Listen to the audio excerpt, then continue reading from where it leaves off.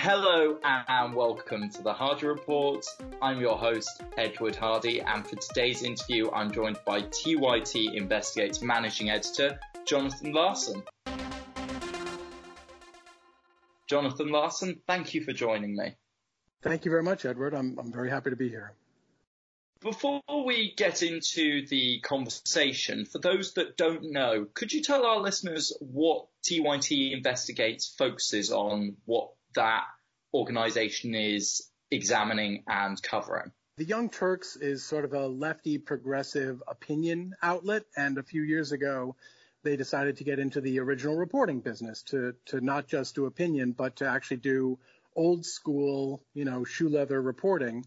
And so they brought me on to sort of oversee our efforts, and we don't have the scope or the scale or the resources of the New York Times or anything like that, but we kind of try to find investigative opportunities where we think the mainstream media either aren't looking or don't necessarily do a great job. And so, I'm happy to say our star reporter is Ken Klippenstein, who's very famous on Twitter and has broken a number of important stories that especially in the national security realm that have gotten picked up by, major papers.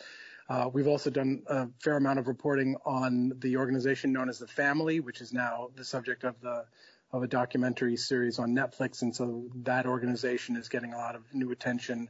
And more recently this year, I've been doing some reporting on Pete Buttigieg, the presidential candidate from Indiana, South Bend, Indiana, which, again, we were just looking at because not a lot of people had done a lot of vetting on him because he was the mayor of a small to mid-sized city. So we saw an opportunity and we went and took a look. So that's basically the ethos that drives us, is where can we do reporting that matters on subjects that maybe aren't getting covered the way they might otherwise.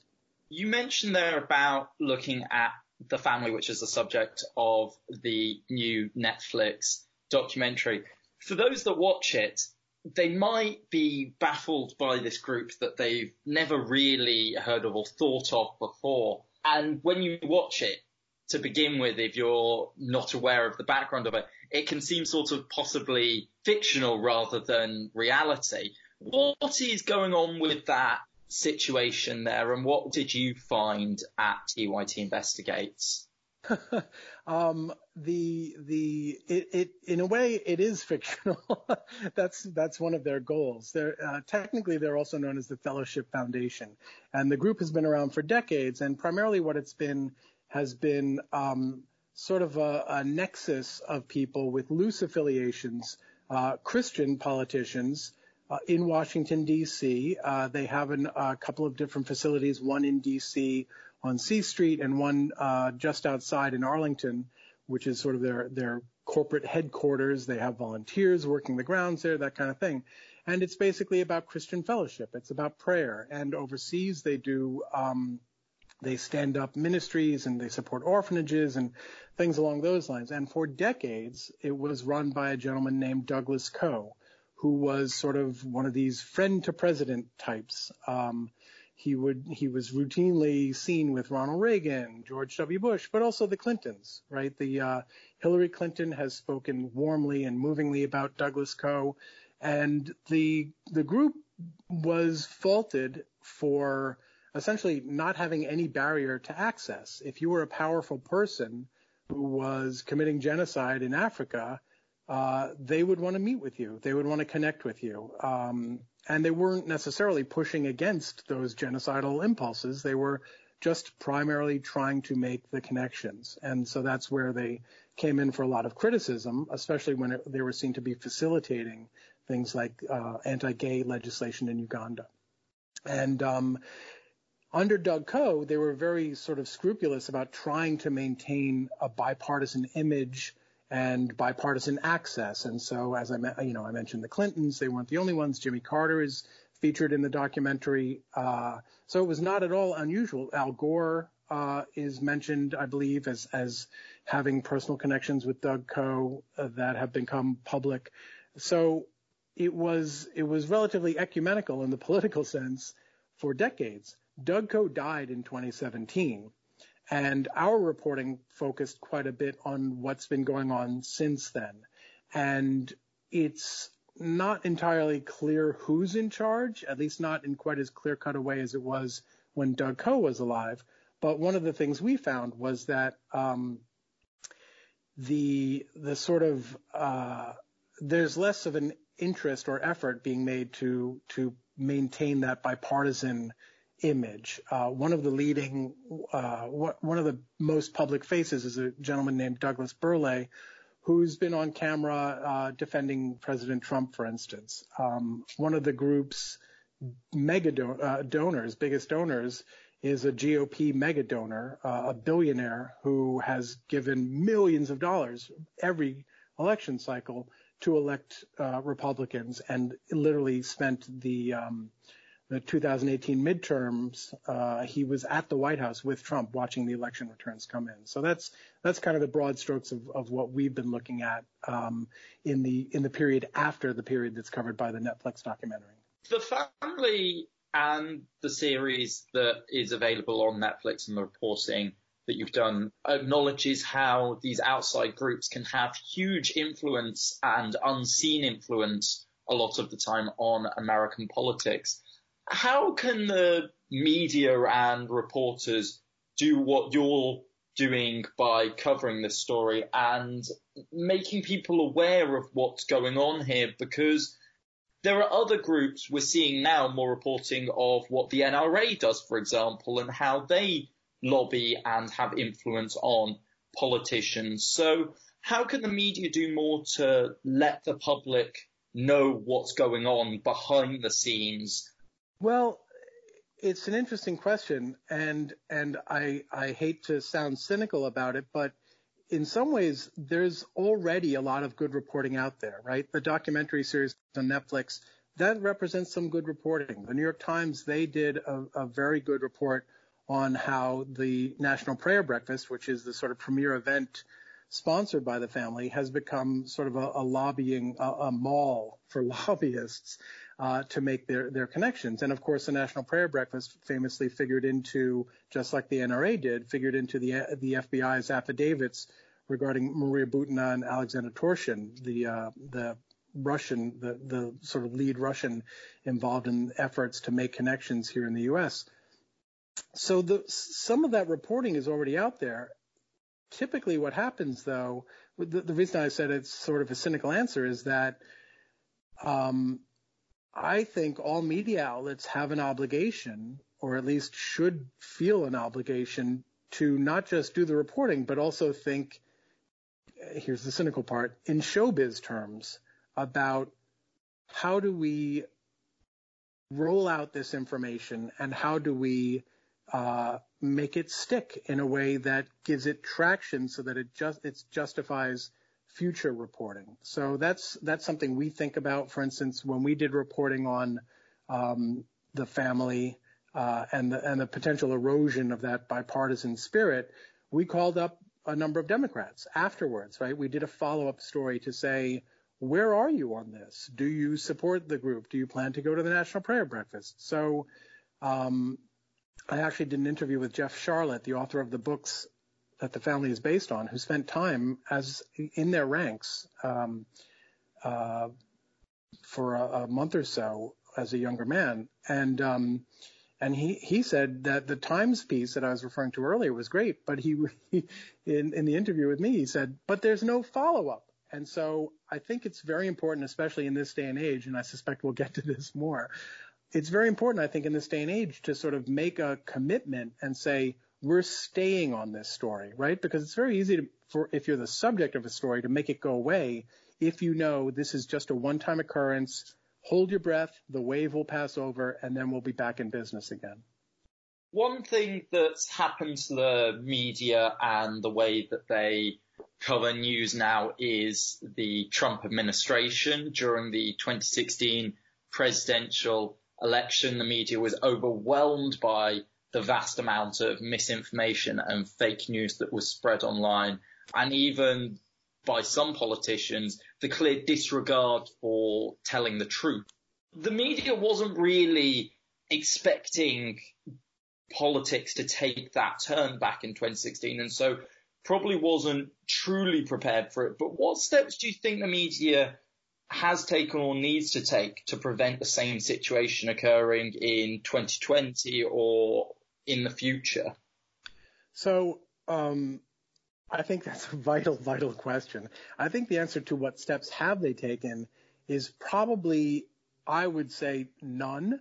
But I think in their defense, what they would say is they've shown a willingness and an investment in challenging the president and or political statements in a more open, frankly, less respectful way. And I certainly don't have a problem with that, but it doesn't really address what I would suggest goes to the second part of your question, which is what should they have done? And here's where I think maybe you and I will differ a little bit, but I tend to think that the worst problems the media have right now with Trump reflect problems that they had before Trump. And I also tend to think that it's less about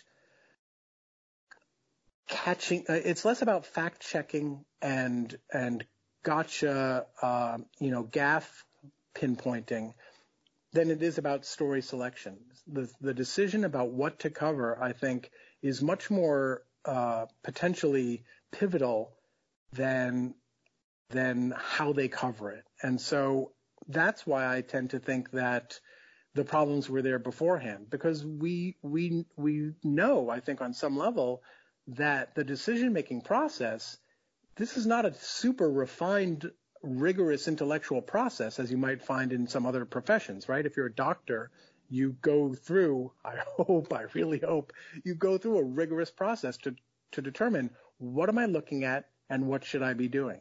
In journalism, especially in television journalism, I would say, the process is, oh, that's interesting, end of process. And so we had that before Trump, and it I think enabled Trump, and it also empowered him, and it brings out the worst of media.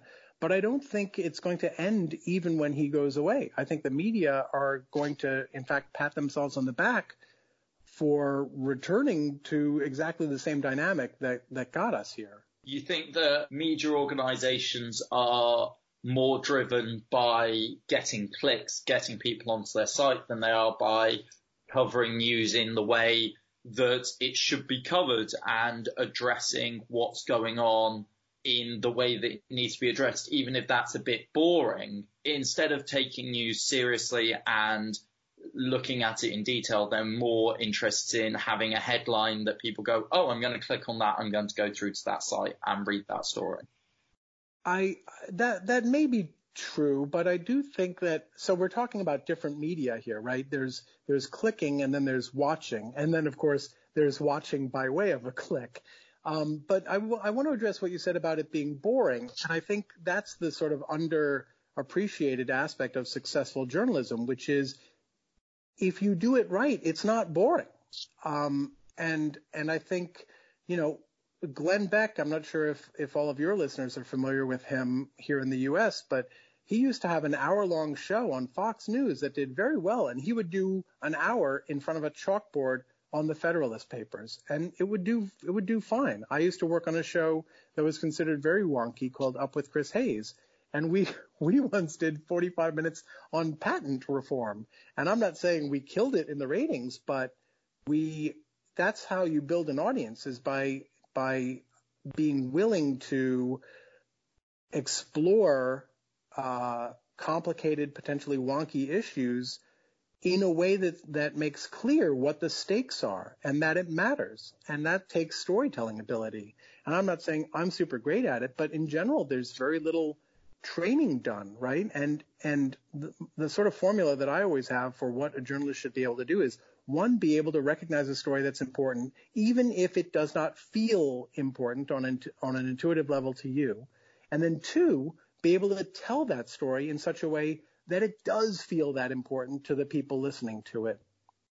I suppose a good example of covering a topic that might seem dull when you pitch it by title, but presenting it in a way that's interesting to the viewer would be what John Oliver's been doing on Last Week Tonight, is that he'll do these half an hour episodes on seemingly the most mundane topic, but in a way that's interesting. That's how news should adapt, or how it should return in your view then, is it? That it needs to cover those serious topics, but it needs to cover them in a way that is engaging to the audience?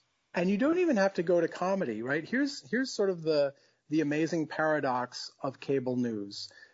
If you're inside the guts of a cable news operation, and I spent many years at MSNBC, for instance, the sort of driving directives there are do the interesting stuff, do the stuff that, oh my God, everyone's talking about this, and don't get in the weeds, right? Those are the sort of two prevailing dynamics that you find there. I don't know if that's true today. I'm not trying to dump on anyone or any show in particular or anything. And that's not unique to MSNBC by any stretch. And I've worked at other operations, and it's been just as true there, right? Do the stuff everyone's talking about and do it simple. The paradox is that the top-rated segment on MSNBC virtually every day does neither of those things, right? That's the first segment of the Rachel Maddow show every night. It's the longest segment on the network every day. And typically, it's all about the relationships of Russian oligarchs and shipping companies and so on and so forth. And that does better than everything else. But the directives don't change to say, you know what, that thing that's succeeding, go do that. So I guess my point is that Rachel Maddow does something similar to what John Oliver does, except she does it every night, and she does it without comedy. There's been a lot of talk about the concept of this post-truth era, something that's come from the way that Donald Trump, his campaign, and his supporters treat the media, how they've reacted to the media coverage that Donald Trump has received. Do you think we live in a post-truth era where there's no real penalty for lying anymore from politicians? Well, I want to back up for a second and say that I do kind of have a critique of how both the media generally and Democrats specifically responded to the attacks on the media. It seemed to me that they ought to have judoed the thing a little bit. When someone says it's fake news, it seems to me the response ought to be, news isn't meant to be gospel. Just like science, these are not static things. These are a process. Journalism is a process. You are not meant to accept as gospel everything that's in the paper. You are meant to understand this is a journalistic outlet's best attempt, best endeavor to approximate what is going on at the moment. It's not meant to be lies, but they're talking to people who may not know everything, who may not have the full context. So when a news report says so-and-so said X, we're not saying that X is true. We're saying it's true that so-and-so said it. You know what I mean? And so the best defense, I think, ought to have been, journalism isn't supposed to be taken as gospel. It's supposed to be understood as a process that's ongoing. I certainly think that the norm of truth-telling for its own sake has been degraded, and there is much less of a penalty for politicians these days than there used to be. It used to be, Joe Biden, I think, famously dropped out of one of his earlier presidential races for being caught having plagiarized something who knows how long ago or whatever it was. And now that seems hilariously Pollyanna-ish. But I would say that there is some penalty for not telling the truth. And I think it can be a little misleading to think that Trump doesn't have one, but for a good reason, which is that he clearly has a floor, right, of people who either don't care or, in my guess, to a large extent, aren't paying attention. They've decided they like him and they don't watch the news. End of story. So, but the fact that he's at that floor pretty consistently, that is the consequence. If there really were no consequence for him lying, then his approval rating would probably be better, certainly among Republicans, but probably also generally speaking, because if people genuinely didn't care whether he was telling the truth or not, what he says sounds great. We're at historic highs in metrics all across the board. And by the way, he's not entirely wrong about some of those either, but obviously there's more context to it. But if everyone were just believing what Trump said, his approval rating would be, in the 50s or 60s, I would wager. So I do think there is a consequence. We just don't see it being cumulative because I think he's got a floor beyond which he's not going to go. He's reached the low level where everything left is people who will support him whatever he does. He's just not picking up those people that are undecided, are swing voters, aren't sure who they support, want more detail. I think that's right. I think that's roughly right. And I mean, we do tend to see that when his policies touch specific cohorts, there's been a lot of coverage these days about farmers in the U.S. who are not happy with the impact of tariffs on their business, and some of those farmers voted for him, and some of them are being vocal about not being happy about what's going on now. So, but to your broader point, I think that's roughly right. It's some people are with him, ride or die. In the past, fact-checking used to be an important part of covering current affairs. There were entire departments in news organizations that were dedicated to monitoring what was said, I'm sure, as part of the work that TYT Investigates does, making sure that statements that have been made and the comments within stories in particular, but statements that are made in general, are based on truth and looking into whether or not something someone said or is claiming repeatedly is correct. But fact-checking in a way seems to sort of bounce off particularly this president, with him not being fazed by it. You mentioned obviously the impact it might have on the polls and the support that he gains, but he's able to keep continuing along the path of his presidency despite blatant disregard for the facts. How is the media supposed to react to that?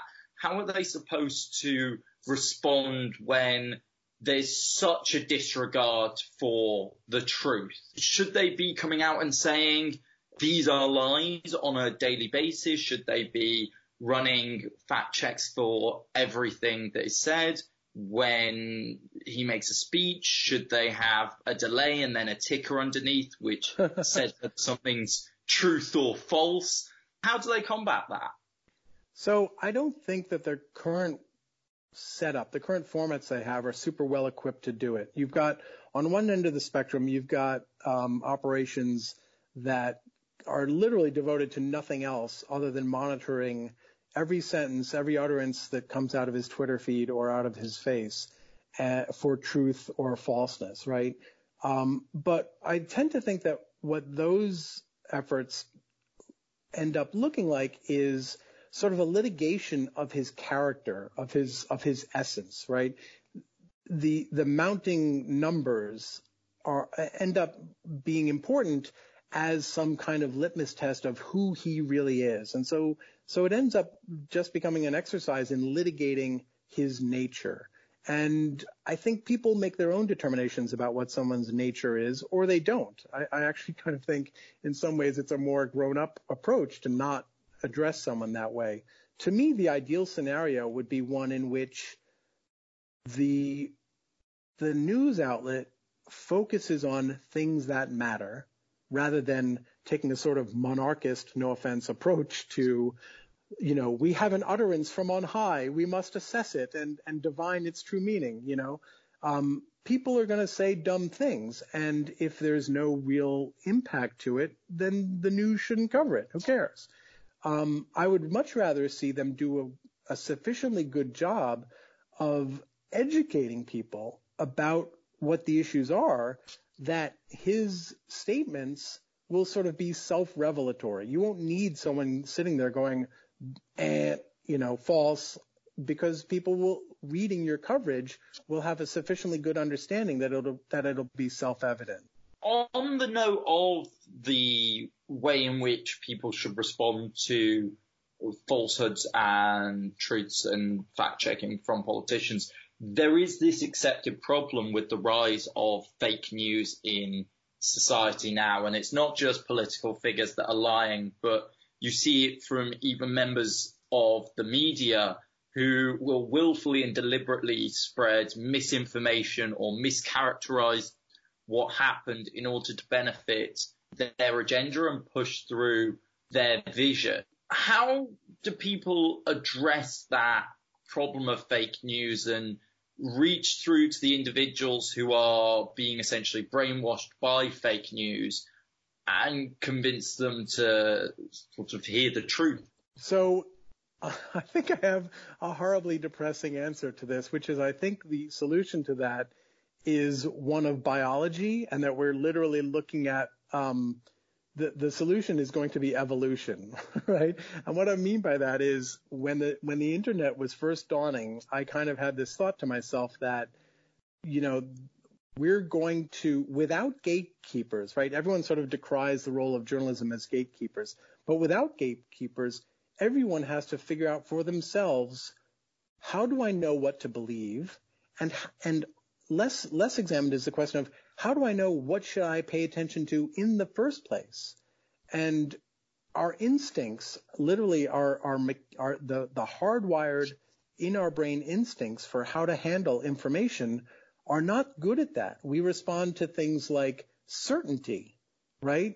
Which literally the human psychology is programmed to believe someone who acts certain over someone who acts uncertain. And of course, in our respective fields, whatever you are, if you're a doctor or whatever, you tend to know that as people get more knowledgeable about something, they become less certain about why it happens and what exactly is happening because they understand it more profoundly. And, so we actually believe precisely the wrong people. And that's a big part of the problem, is that without the gatekeeping, we're exposed to and drawn to people who are precisely the people we should not be listening to.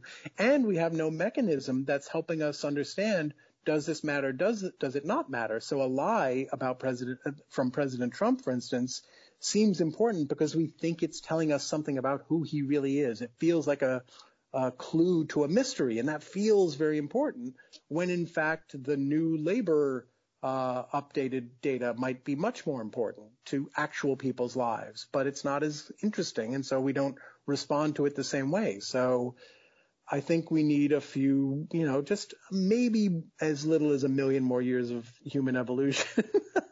But I do think, not to be cynical about it, but I do think there are mechanisms, especially in social media, that news organizations can think about doing to sort of code or signal, this is fluff, this is BS, this is diversion, this matters, right? We used to have front pages where we knew that's where the important stuff goes, and the diversions went on the lifestyle pages. On Twitter, you don't have that. On Facebook, you don't have that. All you have is this raw, uncurated stream of information, which means your instincts, which are terrible, are the only gatekeepers. We'll come to social media in just a second, but one question that I have for you as someone who works in the media, you're a managing editor, you understand how the media works, but you also have an approach you take to the way that you believe that news should be covered. Why do you think that there are news organizations, Fox News in particular, that have abandoned the old rules of honest reporting and are now more interested in sharing and promoting spin as truth instead of actually reporting the news and the facts? So I don't think they think that. I don't think they would agree with that statement. I think there are people who are well-intentioned at Fox, who think they are doing good jobs. And there may actually be some people who really legitimately are. I've known people who work there and they said, yes, of course, there were things about it, especially on the opinion side. And I think it's important for people to understand that, if they don't already, that their evening programming is meant to be the opinion pages, right? Where the hosts can just get up there and say immigrants are invading the country and they've got to be stopped. And then they have, during the daytime, they have what they consider their straight news. And I think they think they're following the rules. But journalism is one of the, especially TV journalism. I started off in print, and I was kind of shocked when I went into And I never, I never had any professional training. And I was kind of shocked when I made the leap from local news reporter to working for a TV news network. And there was no it was evident that there was no real journalism training other than how to tell pictures with stories. So the impulse to respond to things based purely on instinct is never beaten out of you in journalism in a way that it is in other professions, right? To go back to the question of being a doctor, the instinct used to be, well, they've got the vapors, so we'll have to put leeches on them, right? And those instincts, those terrible instincts, are beaten out of people. And if you talk to anyone who's skilled in a technical profession, they'll usually tell you our instinctive responses to things are precisely the things you should not do. The reason we get educated is to unlearn what our instincts would guide us towards. And that doesn't happen in journalism. So it's instincts rule. And if you come in as a conservative, your instinct is going to be, oh, this story that is, satisfies my confirmation bias, that story is important, and I'm going to tell it just as responsibly as I can.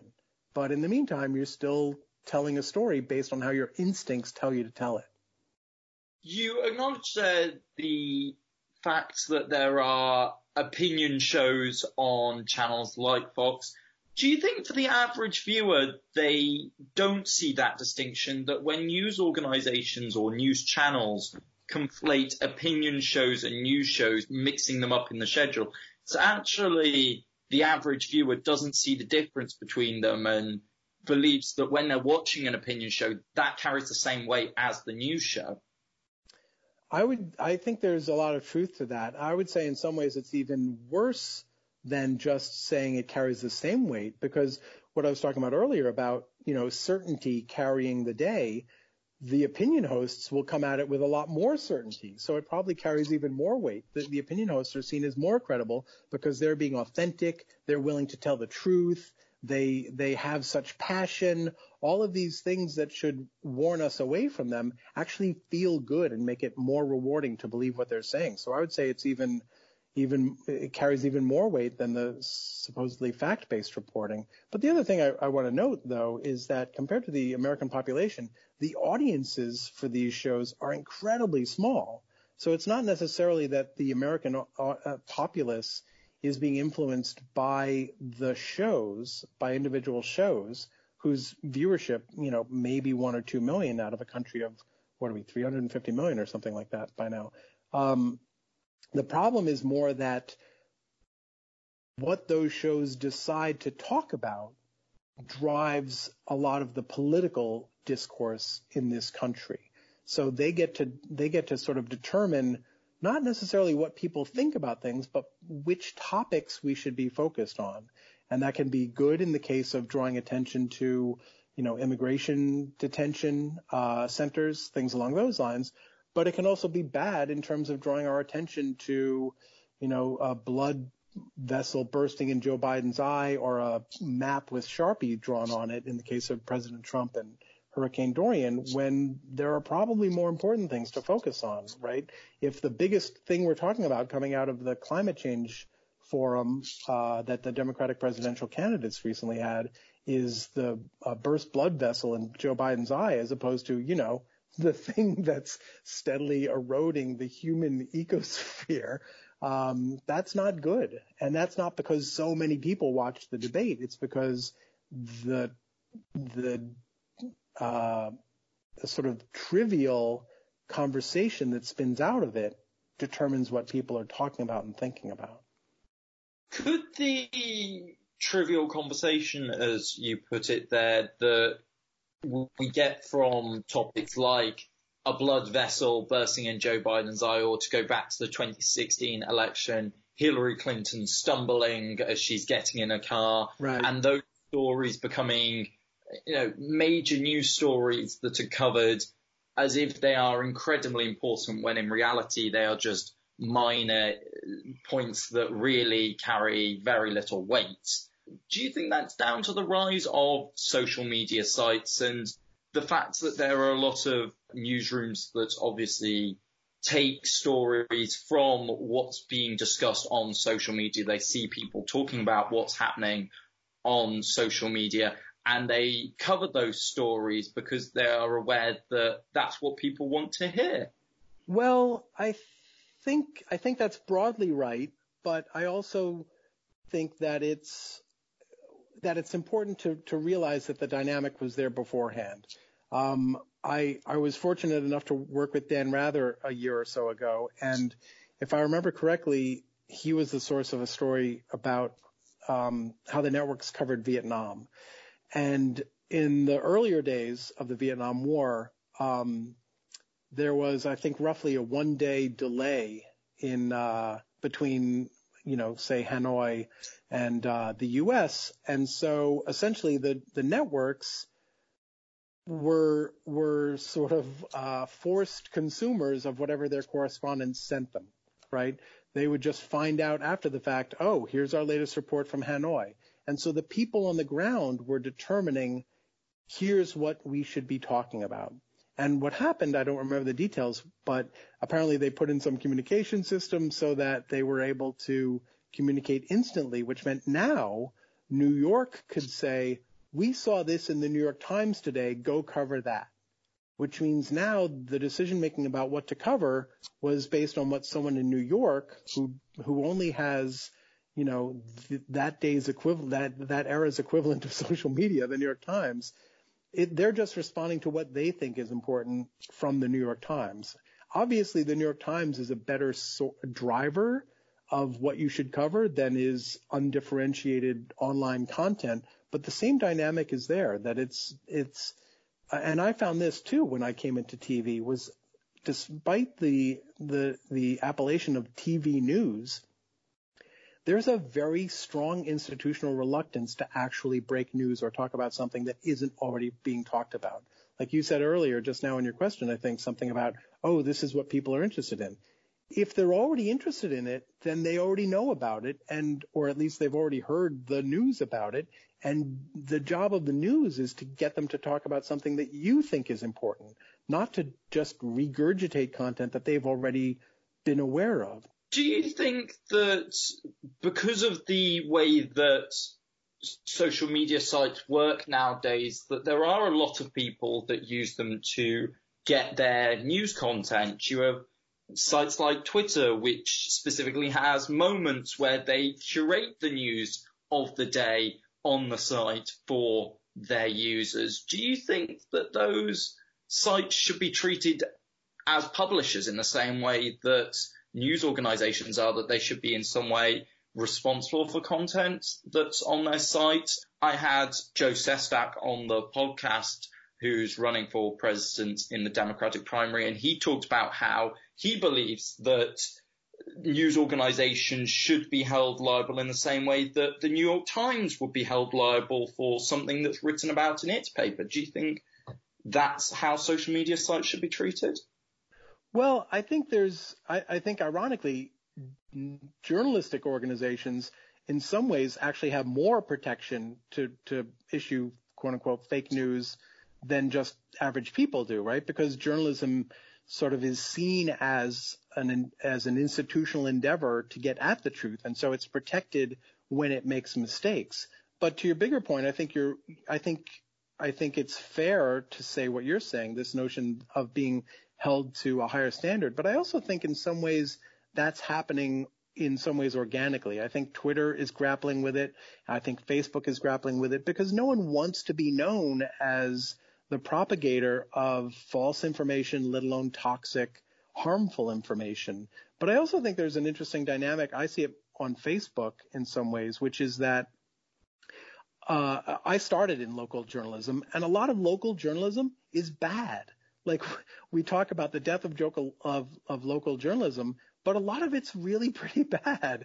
And what I've seen on Facebook in the vacuum created by the shrinking resources of local media is that you've got citizens filling that gap. So it's not necessarily that people are getting less information, but now you're sort of forcing citizens, just average people, and not even citizens, I shouldn't say that, just human beings are doing the digging themselves and bringing things to light about their school board, about local budgets. It's happening out there, and in some ways it's better than what you get from the remaining local institutions of local news. Now, to your point, when those people publish it on Twitter or on Facebook, that does, in some de facto way, make those institutions journalistic outlets now. And yeah, I do think they are, maybe I'm being a little Pollyanna-ish here, but I do think they are genuinely trying, at least, taking the first steps towards figuring out what that means for them and what it should mean. We could continue talking about the media and the way it should cover news, particularly nowadays with how in-depth the topic is. We could continue talking about it for I'm sure, hours. But one last question that I'd like to ask you about. There was a Hill-Harris poll that was released recently that found that 51% of Republicans, 35% of independents, and 14% of Democrats believe that the press is the, quote, enemy of the people. And a Gallup poll, again released recently, found that less than 50% of Americans have a great deal or fair amount of trust in the media to report the news, quote, fully, accurately, and fairly. Do you think that the damage the media has sustained, particularly in the last few years, from the relentless onslaught that it's received from politicians, from supporters of certain politicians, do you think that damage is going to be long-lasting, or will the media be able to recover and regain that trust that it's possibly lost over those last few years? Look, I mean, I think, the media have gone through this before, right? Nixon and Agnew were famously adversarial towards the media, and you always have a cohort of the American population that will side with their party's president against the media. But I do think that it will not be short term, the damage inflicted by President Trump. But I think the reason it will not be short, I do think that most of the things that a lot of Trump supporters believe are relatively ephemeral, and they're just responding to the certainty and the braggadocio, and they like that, and so they're willing to sign on to whatever they believe. So they say fake news, but then if you talk to them off, one-on-one individually, they're like, yeah, it's just a goof, calm down. So I don't think these are necessarily deeply held beliefs. And I also think the Democratic support for the media in the poll you talk about is not so high either. I think a lot of that reflects them wanting to take a position that's anti-Trump. I think the long-term problem for the media is not the attacks by Trump, but the self-inflicted damage. And I go back to 9/11, right, September 11th, 2001.